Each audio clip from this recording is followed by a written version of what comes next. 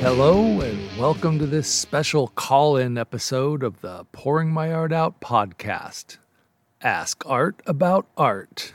This is episode 16. I did a blog post and Facebook stuff and told people that if they had any questions about art that they wanted to ask on the podcast to call my cell phone and identify themselves and ask away. I'm sorry this episode is late. My laptop died and all the laptops are bought up by people doing homeschooling and stuff. Also, I apologize about any ambient noises, birds, leaf blowers, dogs barking, because I'm in the backyard. I can't find a quiet place to record. Yeah, I have not listened to the messages on my phone because I wanted to be surprised right along with you. So I'm just going to play the messages directly into the phone and we'll see how this works. And let's get right to it. But first, a word from our sponsor. Yes, now endorsed by the president, it's Sterilized Sunshine. Thanks to the very stable genius of our nation's leader, there is finally a cure for COVID-19. These small capsules are made up of two parts. One end contains a gel cap filled with bleach and hand sanitizer. The other end has a small infrared light powered by a tiny nuclear battery. Yes, it's Sterilized Sunshine. We don't need science to tell us it's going to work. That's what some people are saying. So kill that virus and let's make America work again.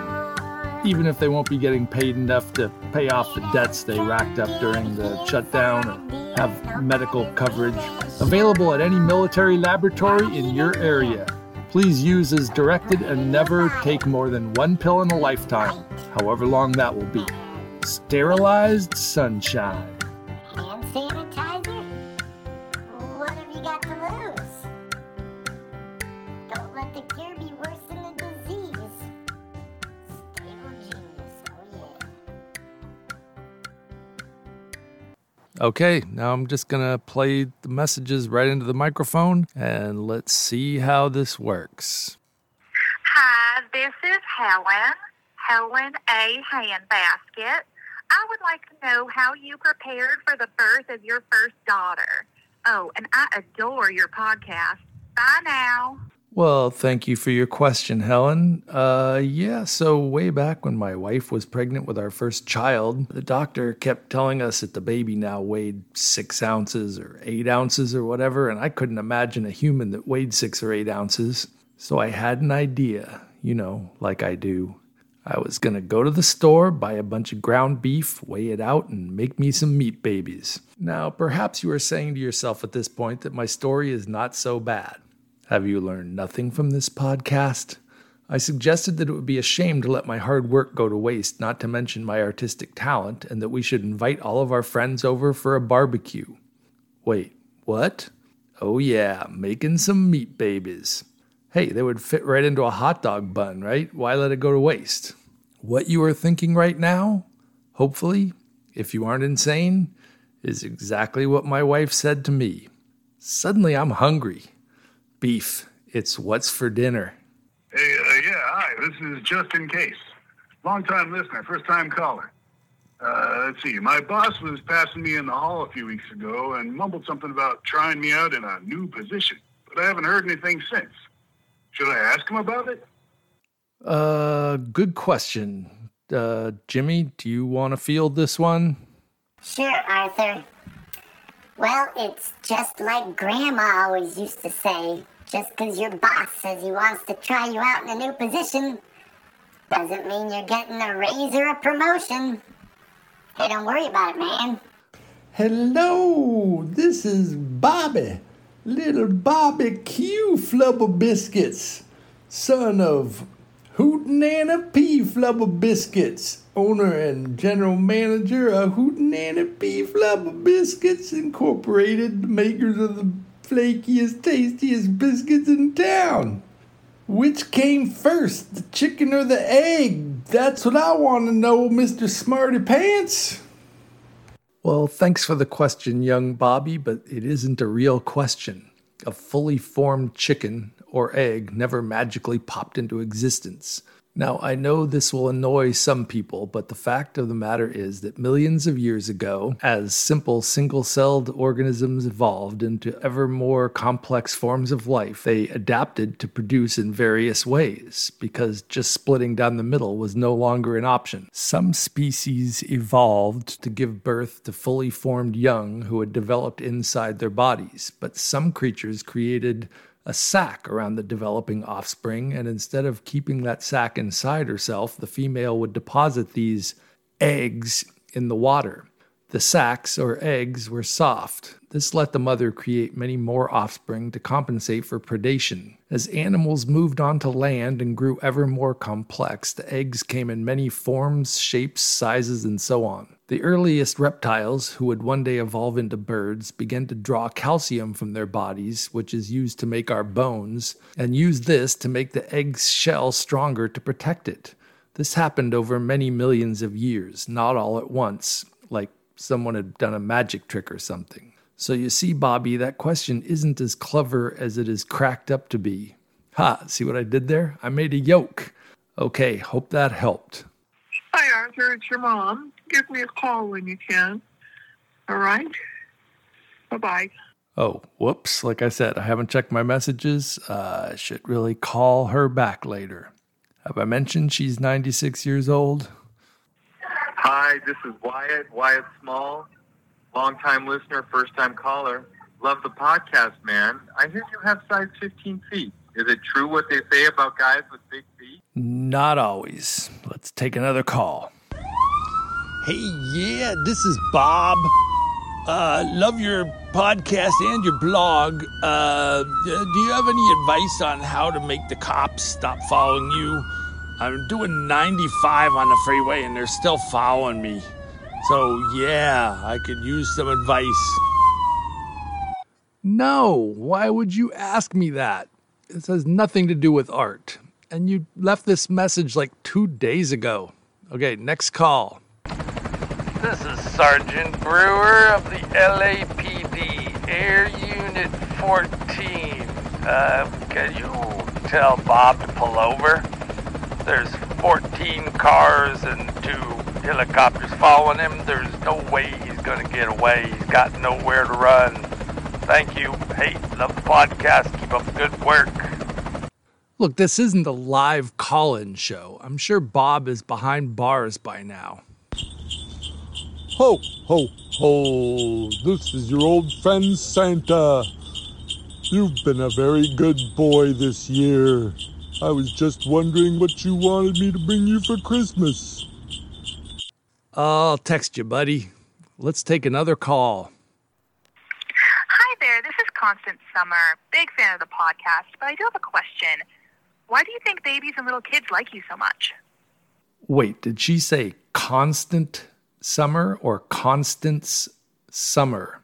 I guess either way, if you say it fast, it sounds the same. That is a cool name. I am using it for a character in one of my books.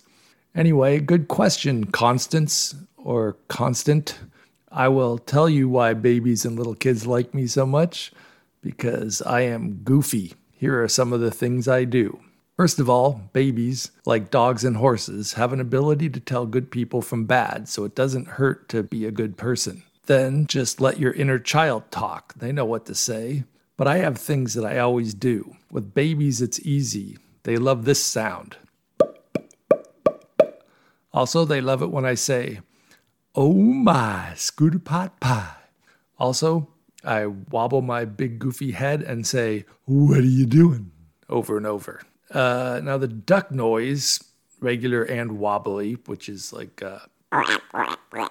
and works with babies, but kids who are a little older are more sophisticated. I always walk up, bend over, stick out my hand for a shake, and then while they shake my hand, I say, "Arthur Brown, darn glad to meet you."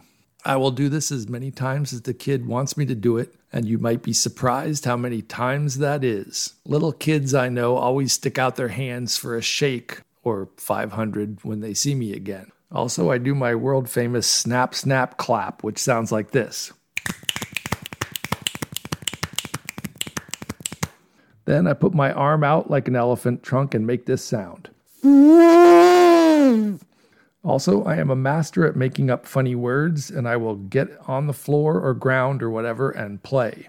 I can't see a baby or a little kid without lighting up inside, and I think they sense that. Babies always smile at me and want me to pick them up. It's just a gift. I make babies smile. Thanks for your question. Let's take another one. Hey, Arthur, it's Jimmy. I have a question. Do you have any good stories about flowers? I like flowers. Well, as a matter of fact, I do have a favorite flower story, Jimmy. Many years ago, back in a strange time called by some the day, I and a friend of mine, maybe the best friend I ever had and who is now no longer with us, had an idea. There was a Grateful Dead concert playing the next day at one of the colleges in the Bay Area. We had tickets. You may or may not know that roses are associated with the Grateful Dead.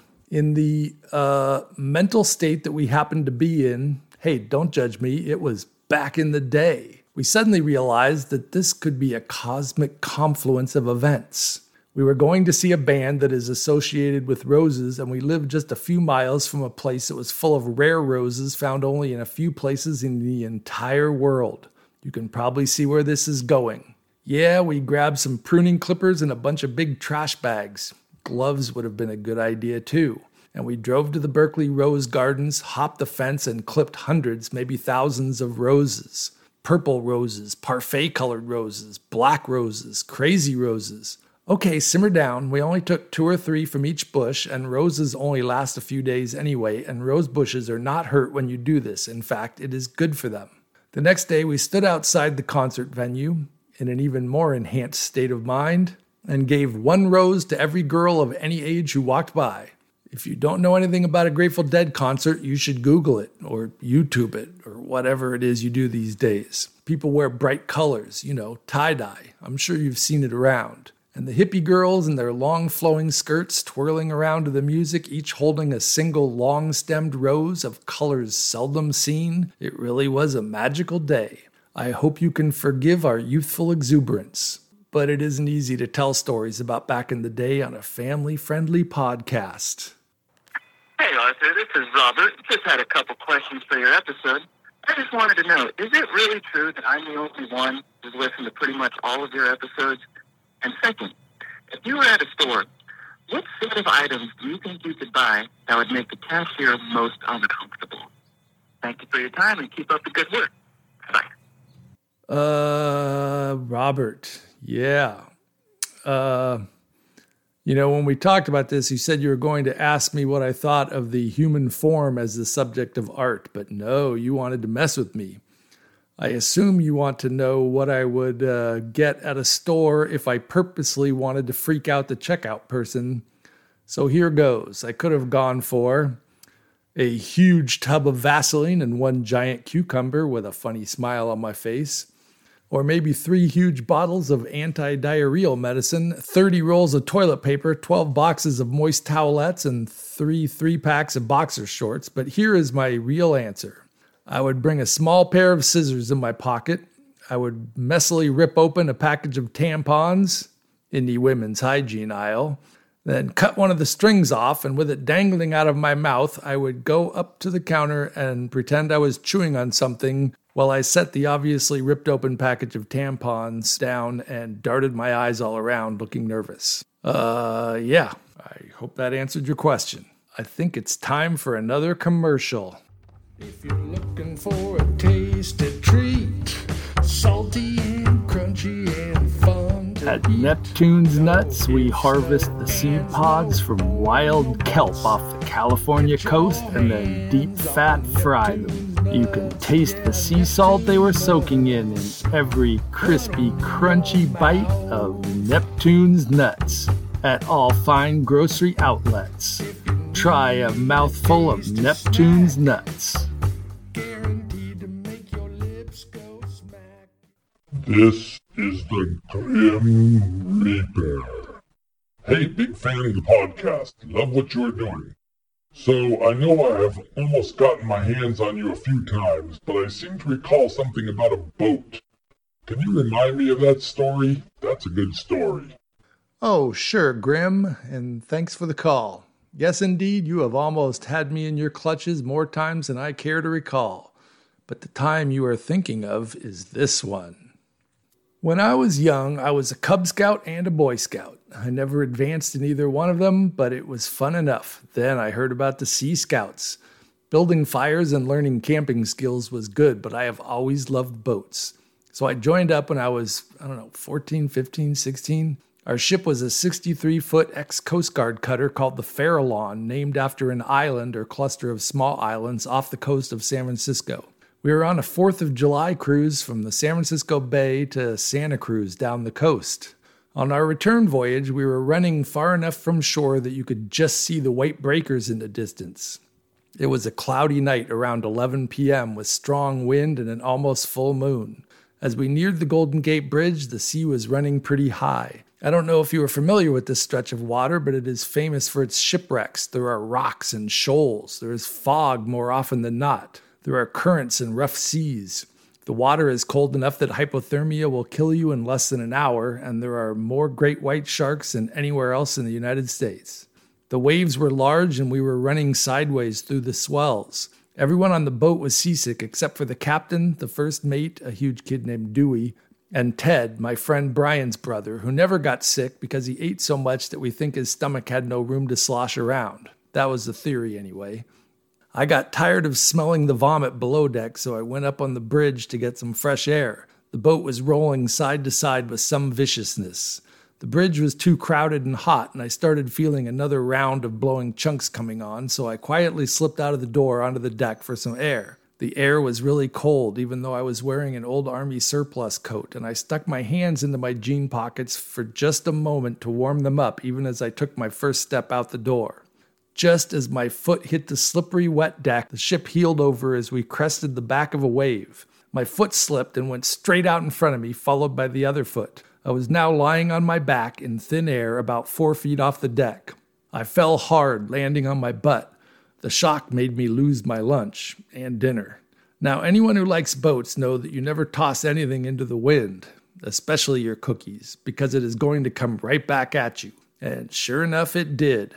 I watched the fog bank of my own vomit hang in the air for a moment like I was in a spaceship in zero gravity before it came back at me with a vengeance. Now, this may sound disgusting, and it was, but don't worry, I would be washed clean soon enough. All of this took only a split second, and I really didn't have time to worry about it because the deck of the ship was still slanting down into the trough between sets of waves. You know, like a freaking water slide. So before I had a chance to panic, I was sliding straight downhill towards the edge of the boat, and I still had my hands jammed in my pants pockets in case you forgot. I watched the rail come at me at an incredible speed. Now, when I say rail, you might be thinking of a sturdy fence or railing of some sort, but this wasn't a cruise ship, it was an ex-military vessel. The rail consisted of metal posts or poles every 6 or 8 feet with 2 thin braided wires strung between them. I shot right under the bottom wire in my reclining position with absolutely no trouble at all. Let me take a moment to explain another part of ships and boats. It's called the gunwale or gunwale. Comes from an old word that meant gun wall, which was a strengthened part of the edge of a ship that supported the heavy cannons. On modern ships, it is just a small raised piece of wood at the very edge of the deck. I guess it adds a little support and stiffness to the structure. I'm not sure about that. Anyway, there I was on the slippery slide to oblivion. I shot right under the bottom wire, and only 2 things saved me at that point. My shoulder blades caught on the gunwale, and my chin caught on the bottom wire of the rail. Man, that hurt a lot. For a brief moment, as the ship was just hitting the bottom of the next wave, I was completely underwater. The sounds of the winds and the waves and the seagulls were replaced by just the throbbing of the big engines behind me. It was nice to have the barf washed off, but that was the only good thing about my predicament. Now the boat began to heel over in the opposite direction as it started to climb the side of the next wave. By the time it reached the top, I was lying almost flat on my back looking up at the sky. I remember clouds blowing in front of the moon. Did you ever see that movie Moby Dick with Gregory Peck, the old black and white one? Remember the scene where the end where he was caught up in the ropes of the old harpoons stuck in the white whale's back, and as the whale rolled back and forth, it looked like Captain Ahab was waving for his men to follow him even though he was dead? That was me, and let me tell you, I was not a happy camper, or sailor as the case may be. I still had my hands jammed in my pockets, and in that position, I couldn't pull them out. I was also freezing cold and soaking wet. Nobody had seen me leave the bridge. Nobody knew where I was. The ship kept rolling side to side up and down the waves, so part of the time I was underwater and part of the time I was looking up at the sky. I could feel the wire under my chin slowly slipping higher and higher, or would that be lower and lower? I realized that if I ended up in the sea, my odds of making it to the shore were fairly slim, wearing all those heavy, wet clothes and already being weak and cold. Now, I am a good swimmer, and my size 15 feet do work as flippers, but only to a certain point. I wondered if I would wash up on the beach with my hands still in my pockets, leaving the coroner to ponder what the hell had happened. I must have done that crazy roller coaster ride 12 or 15 times. The wire was almost off my chin. I was a goner. Then Dewey, the huge first mate, came out on deck for a smoke. He saw my predicament, took one step to the rail, reached down, grabbed me by my fortunately long hair with one hand, and picked me up. I was still not fully grown yet, thankfully. I stood there like a drowned rat, hands still in my pockets, shaking like a leaf. "You okay?" Dewey asked me calmly. I nodded. He slapped me on the shoulder and returned to his cigarette. Now that I think about it, this may account for the fact that I kept my hair long well into my 40s. You never know when somebody may need to grab you by something to save your life when you're doing something stupid. Hey, dude. This is, John Smith. Yeah. Long-time listener, first-time caller. I wanted to know, if you like Brussels sprouts. And, is it true that Pornhub Premium is free during coronavirus? Anyways, thanks, dude. Later. I don't think that first question is really of that much interest to you, but no, I don't like Brussels sprouts. They smell like feet. And I did hear on NPR that Pornhub Premium is free right now as a public service. Hey, Arthur, can you stop and get some milk on the way home from work? Well, that explains why there wasn't any milk this morning. I appreciate you explaining why you personally crossed the road, madam, but that isn't a question about art, or even a question, really. This is your old friend Scotty. You keep saying that you're a Scottish laird. Would you care to enlighten us, you great wheezing trollop? Well, here is the story of how I became a Scottish lord, Scotty. I had just had a birthday. The actual date isn't important. Take that, identity thieves. And Jessica, my older daughter, bought me land in Scotland. And the title of laird or lord in Scotland literally means landowner because only nobility could own land. So buying land comes with a title. So now I can go to the DMV and have Lord Arthur Brown put on my license if I want to. Glencoe is the Scottish Highland province where my land and title reside. Granted, it is only 1 square foot of land, and it is tied to a wee bit of the Highlands that is held in a conservancy, but still, how many other lords do you know? It is sort of a gimmick to preserve the Highlands. As an adopted person, I always imagined that my parents were a royal prince from some small European country and a high-priced Vegas hooker. Now I have the title so I can stop waiting for that phone call. Let's see what else we got. Wait, are you asking if it is true that elephants never forget? If you don't know the answer, I think that is sort of an answer in and of itself. This is Aquaman. You say you like dogs. I like dogs. What's the most dogs you ever petted in one day? Hey, big fan, big fan. Hey, Aquaman, thanks for the call. I had this idea of setting a dog petting record for some time. Up until that particular day when we were camping in Quartzsite, Arizona, I had never bothered to actually keep count of how many dogs I had petted. I love dogs and they love me. Remember, never trust anyone if dogs, babies, and horses don't like them. It isn't unusual for me to pet 20 or 30 dogs in one day, if I am at a dog beach or a campground with lots of dogs. I always knew that sooner or later I would find the perfect place to set a good beginning record, which I could then someday try to beat. But I don't know if I will ever beat this number. As I mentioned, we were camping in Quartzsite because they have this huge annual swap meet. We have never gone before, but my wife's aunt and uncle have been lots of times. It is a strange event full of weird people. It isn't the normal recreational vehicle gathering. The people tend to be much older and weirder. Almost everybody had a dog with them. Walking dogs, dogs tied up at booths, dogs in strollers, dogs in carts and wagons, even dogs being carried in backpacks and slings like little babies. And then it hit me. This was the place to begin my quest to set a record for the most dogs petted in one day. So yeah, I spent the whole time, on one of the 2 days we went to the swap meet, trying to pet as many dogs as possible. I got to 57 before we got back to where we were camping far out in the desert. Anyway, I figured I could bump my number up higher if I walked around to a bunch of other campers and asked to pet their dogs. People loved the idea. They were sending me to their friends, telling me about people who had 2 dogs. It was amazing. And that is how I petted 68 dogs in one day. A personal record, I'm pretty sure. This is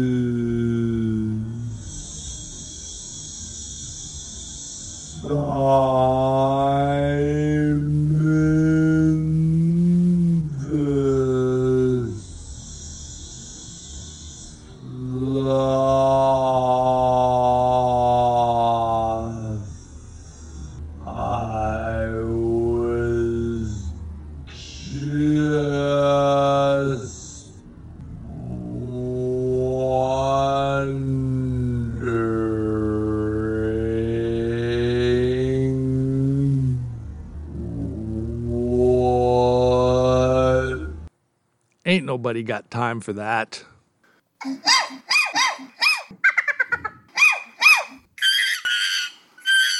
Finally, a question about art. No, to be honest, I am not a fan of all modern art. While some of it is clever and even groundbreaking, a lot of it seems like a way for artists to cover up the fact that they can't actually paint or sculpt or whatever. But I don't want to overgeneralize. Okay, who's next? This is Flapnar Alaxcacron. You are a very interesting human specimen. Would it be alright if we probe you just a little bit? Just for a while? Probe me? I'm going to take a hard pass on that, but thanks anyway. That's very flattering, I guess. Okay, what else we got here? Where is the doctor? Where is the doctor? We must exterminate. Exterminate. Love the podcast. Oh, come on. This is getting silly. Does anyone have any questions about art? This is a podcast about art. This is the sandwich you ate for lunch. Why did you eat me? And what are your plans for me now? Hey, love the podcast. I ate you because you're a sandwich. Trust me, you don't want to know what I have planned for you next. And I'm glad you like the podcast. How did you get a phone? How did you leave a message? Hi. I was just wondering if helium was bad for your lungs. Maybe it'll kill the virus. I don't know. Maybe it could help. What do you think? Do you work for the federal government by any chance? I would like to offer a special thanks to all my special guest stars. My daughter Jessica as Helen A. Handbasket. My daughter Molly as Constance Summer. My mom and my wife as themselves. My son-in-law Jason as John Smith. Our friends Big Johnny as Justin Case and Joey as Wyatt Small. And my friend and fellow security guard Robert, also as himself. Robert, get a new phone. Everything else was totally my fault. Thanks, people. Hey, Arthur, it's Jimmy. I have another question. What's happening, my bushy-tailed little cranial parasite? See, when you say stuff like that, it hurts my feelings. We aren't parasites. I thought this was a symbiotic relationship. I mean, do you like me, Arthur? Jimmy, I'm sorry. I try hard to be funny for the podcast, but I really do like you. You're my best imaginary friend. Don't worry about it, man. You are my best imaginary friend, too. Wait, What? Yeah, well, we were all sitting around in the park smoking crack and watching how crazy people are. We thought it would be fun to imagine one that was the perfect place for us to live. So we imagined you. That's a lot to take in, Jimmy. I bet. Okay, bye, Arthur. Bye, people. Yeah, bye, people. I leave you with our commercial songs. Here is the Sterilized Sunshine jingle and the Neptune's Nuts music. Sterilized sunshine, it'll kill the virus dead. Sterilized sunshine, that's what the president said. Yeah, don't drink bleach, just try these pills instead. Sterilized sunshine, that's the only real cure. Sterilized sunshine, it'll keep your body pure. Where does Trump get his ideas? Nobody's really sure. Not even him. But put it in your body. It's light and bleach and hand sanitizer. What have you got to lose? Don't let the cure be worse than the disease. Stable genius, oh yeah.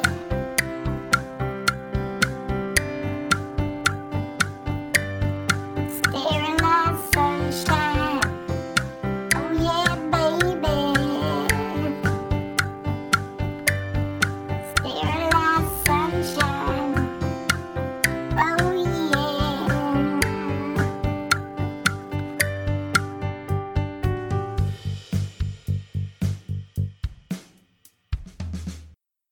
If you're looking for a tasty treat, salty